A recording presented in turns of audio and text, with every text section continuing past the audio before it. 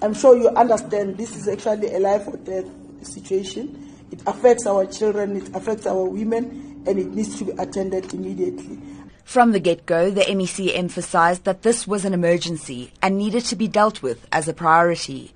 She expressed disappointment at the taxi associations and at the police for not bringing the matter to her attention. She says she wants to go after the perpetrators, but also after police officers who did not take survivor reports seriously and failed to open proper cases, further traumatizing the women in question. We can't afford to have a situation where women get into a taxi and ushogu to save ngoba say taxi, then you end up being a rape victim.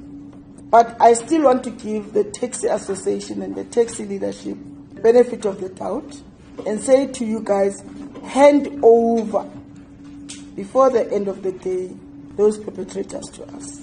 Indeed, in a matter of hours, authorities believe they have identified the taxi and a suspect linked to the series of gang rapes of female commuters on Gauteng's West Rand. The MEC has also called on men, especially black men, to stand up and protect women, to distance themselves from perpetrators, to condemn acts of violence against women, and to say, not in our name.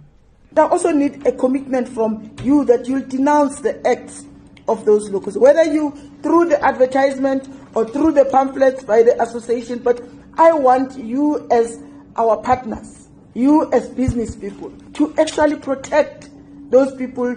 She says men have been quiet for too long, and she expects outcry from every man in the industry, city, province and country when these atrocities are committed.